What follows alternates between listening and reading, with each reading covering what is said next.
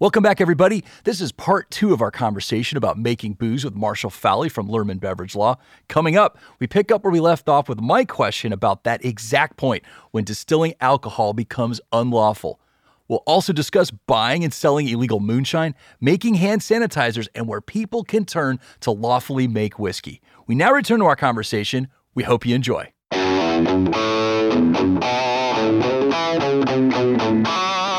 My next question for you, Marshall, is a what, when, and who question, and I want to set it up just a little bit. And so kind of getting back to what we discussed earlier with, being able to buy a hobby still on Amazon. It's totally legal to buy a still, no problem there.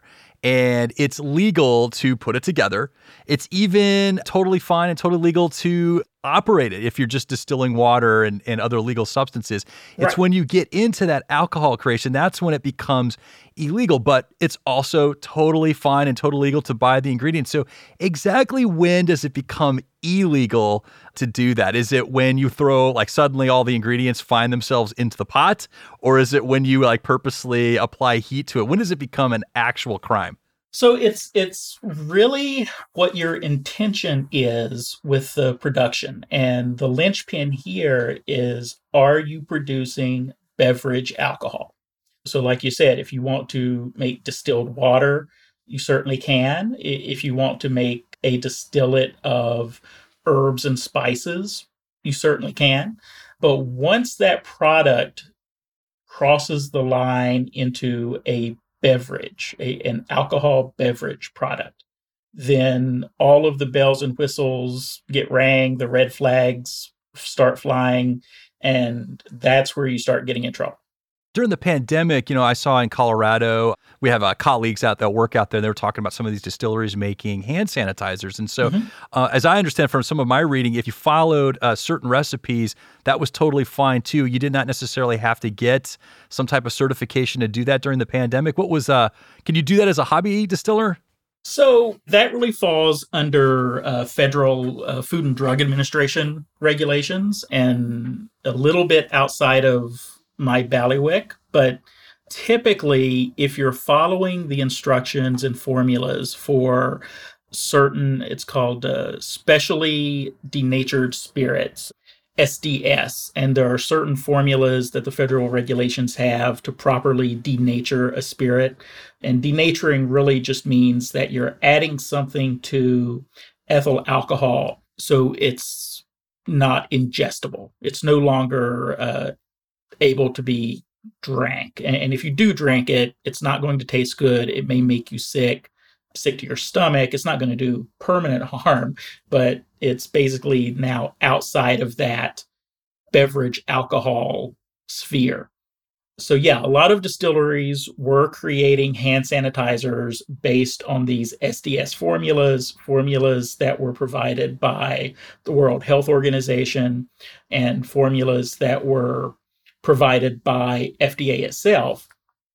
And they were allowed to do so under their distillery permits, their federal distillery permits, rather than getting another type of license for an SDS permit or some other license at the federal level that allows companies to denature alcohol, buy and sell denatured alcohol, or even, in some cases, manufacture products from the denatured alcohol. Well, it was a great marketing scheme, too, because, some of the people that I talked to, you come in, get the hand sanitizer, then you'd buy a jug of whiskey while you were there. Oh, so absolutely. Got you in the door. Well, one more question on the crime aspect of distilling alcohol here. And so, just like illicit drugs, the illegal drugs out there, it's still a crime federally to buy and also sell the illicit drugs. Now, when it comes to illegally created alcohol, is it also a crime to both buy and sell? So generally speaking, yes. Most of these regulations are going to be specific penalties are going to be governed by specific state law. So it could vary, amongst all 50 states. But yes, it's typically illegal to make alcohol without being properly licensed. It's illegal to sell or give away distilled spirits when you're not properly licensed. And in most jurisdictions that I'm aware of, it's illegal to buy illegally manufactured alcohol. Okay, last question for you, Marshall. And so, we've got a hobby distiller out there that might be interested in getting into this and kind of hearing all the things that we've talked about today, still interested in moving forward, trying to learn how this process works, maybe, make some family liquor for the holidays and things like that. How do they do that legally? What are the steps that they need to follow in order to do this successfully, do it legally, do it safely? Sure. So my first bit of advice would be to form a company, form some sort of entity where you're limiting your own personal liability, and I think that's good advice for anybody getting into any type of business. Like get an entity, have something set up where the entity will be the holder of your permits, your licenses. Find a suitable facility. It could be a warehouse somewhere. It's important to check local zoning ordinances to make sure that the particular property is properly zoned for manufacturing. A lot of localities have specific alcohol zoning regulations, so you just got to check on that because you don't want to enter a lease and find out 6 months later while the application process is going through to get your distillery license that you can't produce there. It's the worst case scenario. And then I highly recommend anyone who's interested in getting into this industry to contact an attorney who specializes in this industry. We're out there, we're around, there are a number of us, and we can really walk you through the other steps. There's, I've mentioned licensing. There's the federal licensing, there's state licensing that's required. There are personnel questionnaires that have to be submitted to the federal government, and there's some financial background stuff that has to be reviewed. So there's all sorts of kind of minor things that, well, I shouldn't say minor, small things that add up to the larger goal of getting licensed that you need to make sure your I's are dotted, your T's are crossed, and you're not missing anything. Because, if you miss something early on, then it could come back to bite you at the worst possible time. When I said that was my last question, I actually lied. So, well, that's a good attorney. That's no, there you go. So, but I'm aware of these classes, for brewing beer, where some places will open up their kitchen facilities, and you can kind of make your own batch as part of this sort of educational thing. You pay for the course, and maybe you do it with a significant other, and you make your own kind of craft beer that you have to force yourself to like when it's done, right?